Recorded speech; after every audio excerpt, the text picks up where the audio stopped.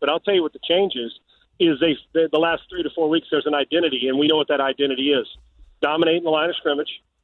Jimmy's number, every week you look, and it's going to be 17 to 24, 16 to 22. That's where they want to live. And now look at the guys, go back and look at the attempts in the run game. And, Dave, you know over the years I've been telling you, it's not just yards, it's attempts. Are overwhelming statistically you win games when you win the attempts rushing game in a game. If it's 40 attempts for 80 yards and the other team has 22 attempts for 110, most of the time you're going to win. If you're the team with the most attempts for a lot of different reasons. So it's a telling stat. They're averaging about 40 rushes a game and 25 throws a game and 65 plays or so the last handful of weeks. So they found their identity, which what we know Kyle wants to do. Formation people to death, run some play action. They don't hit a lot of home runs down the field, but they're getting great runs from Debo when he's in there in the backfield. They're doing a lot of window dressing, and they're running the ball.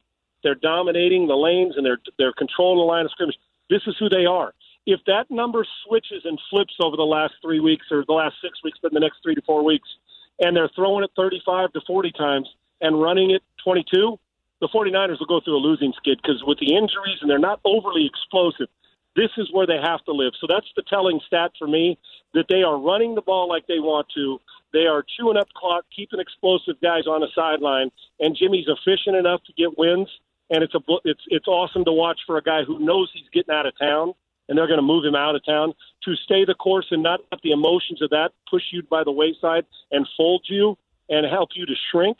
He deserves more credit than he's got, but the way they're running it is the number one thing, dominating the line of scrimmage. They keep that up.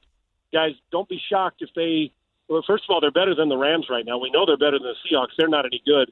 And the Cardinals, while they have the lead, I'm just telling you, if this game plan stays the way it is and they execute it, the 49ers are going to win 4 of their next 6 games if they're able to keep this the way they're going about their business now. They're playing really good football, and Kyle's back into a play-calling mode.